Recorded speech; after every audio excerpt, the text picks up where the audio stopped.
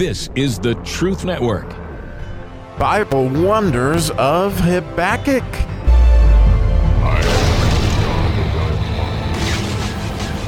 I do love the letter Lamed, and the letter Lamed is both loving and learning in its own way. You can say they both start with L, and today we get to do the 12th verse, which is the Lamed verse of the second chapter of Habakkuk. And oh, did I have a lesson to learn in this verse. As there's so many of these are just an exciting way that God is teaching me so much. So to read verse 12 in English, it says, "Woe to him that buildeth a town with blood and establish a city with iniquity." So my first question, as I studied this verse, was like, obviously, what does this woe mean? I needed to understand the word in Hebrew, and the Holy Spirit certainly sent me there as something that I would actually spend maybe an hour and a half trying to understand the word woe, as it is a very interesting word. I guess that's the best way to put it, is that it has many of the letters. In fact, the three letters that are in it are exactly the letters. Three of the letters that are in the word woe are the same letters that are in God's name, Yahweh, the Yud, Hey, Vav, Hey. Well, interestingly, the word woe starts with a Hey, and then has a Vav, and then a Yud. And so you can kind of see in its own way, it's kind of God's name kind of backwards, which had me perplexed and had me go back and study each of the letters that were involved until I could finally come to an understanding of myself how these letters were painting a picture of what this idea of woe was. Because, I understand that it is going to really be bad for somebody who builds a city on blood, and I understand that, certainly iniquity is not going to play well. But I didn't understand the word woe, so I wanted to see what that was. And as I began to unpack that in my mind, the idea of a hey is that you're going to express something, and the idea of a vav is that essentially, you're going to extend that out and express it more vehemently. And then the idea of the letter yud is the little that means a lot. But interestingly, in this particular order, what it really looks like is that you are trying to express, or you're trying to take what is a little that's going to be a lot, and you're going to condense it. In other words, the idea of the whole thing is that you're trying to squash God out of the picture so that you can be the main event, or that the idea of contracting God somehow. Through your expression of what you're doing, you're going to try to contract God. Well, the result of that, as we can see clearly from this verse, is that God is going to explode onto the scene in your face. In other words, as you try to push that all down and make it about you, God will eventually come through, and it will be woe unto you. So it's interesting that what kind of begets the woe is kind of where your attitude is. And it took me back to the fourth verse again, which we've talked about in time again, about behold, his soul, which is lifted up, is not upright in him. And again, this gets the idea of the Lamed is that if your soul is upright, it's going up towards God. But in this case, as you lift yourself up, you're upside down, so to speak, and you're contracting God rather than him being the main event. Like the famous verse about, John the Baptist saying that, I must become lesser and he must become greater. It's pretty much the story of all our lives.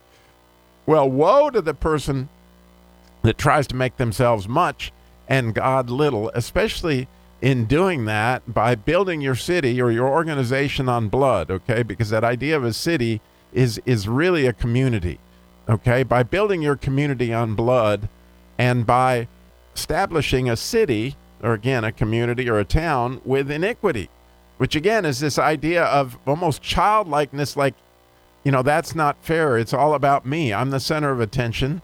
And that idea of comparing ourselves against someone else all the time, you get this picture, and you can't help but note that, of course, this is unbelievably horrible when it's real, when you really are establishing a city by blood, or when you really are establishing a community with iniquity.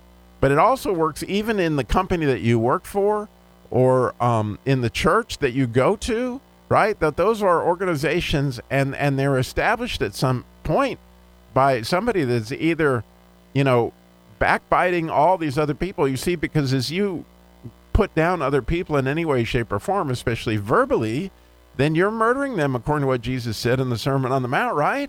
And so you're establishing that by blood. So by backbiting, and you've worked for companies like this, or maybe you do now, where people talk about one another all the time and put each other down and place themselves. It always seems like it's, striving and contriving to figure out who's going to be on top. Those kind of things are establishing, your community on blood, or, again, building a city by iniquity. That idea of childlessness, like, wait a minute, I'm supposed to be on first here, and that's not fair. They got something I didn't get, and all those kind of things that are essentially a picture of iniquity. So, as I was thinking about that, I was like, man. Now, you could say that about almost any church, and you could say that about almost any company.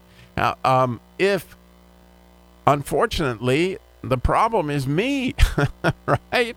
That I need to be the guy who's always building up the other people, and I need to be the guy that it's not about me, right? That it needs to be about the other person. In other words, whatever company or whatever place you are, and I mean this within the ministries that I work for, whether it's Masculine Journey or the Jesus Labor of Love or the church that I go to, what can I do? What can I do to do the exact opposite and make God the big player in this story? In other words, if contracting God and making it about me is the worst thing you can possibly do, then the opposite is also true, right? That the best thing you can possibly do is make this about God first and others second.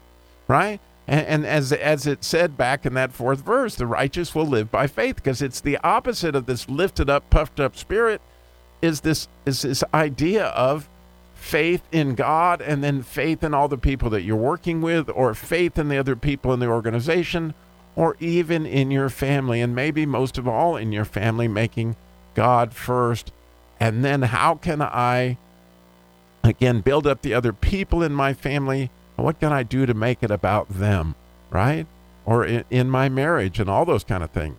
Like, wow, this is really helpful. And the other thing that I couldn't help but note as I was studying this, unfortunately, Rashi had nothing to say about it. Matthew had very little to say about it. But what was fascinating was definitely the cross references. And it took me down a path I really wasn't expecting.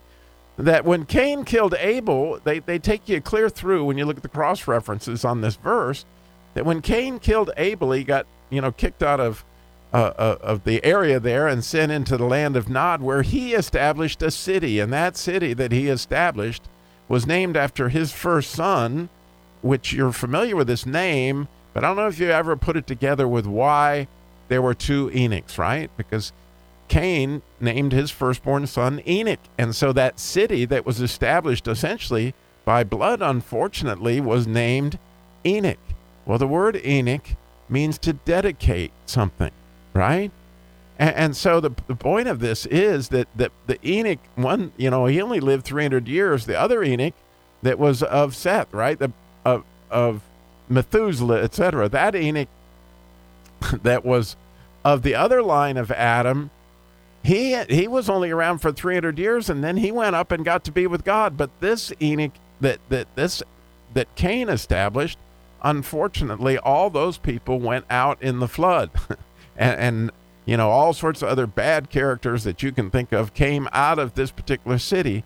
In other words, it took a while, but woe unto them, because, oh my goodness, all that they supposedly worked for, all that they did, it all went in the flood. I mean, it was just absolutely horrible.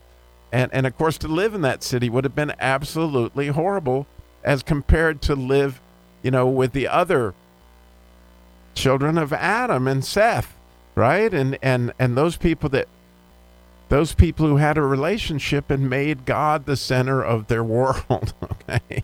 And after you make God the center, then obviously, all those that he made in his image clearly have all the stuff that's necessary to make them, the second thing.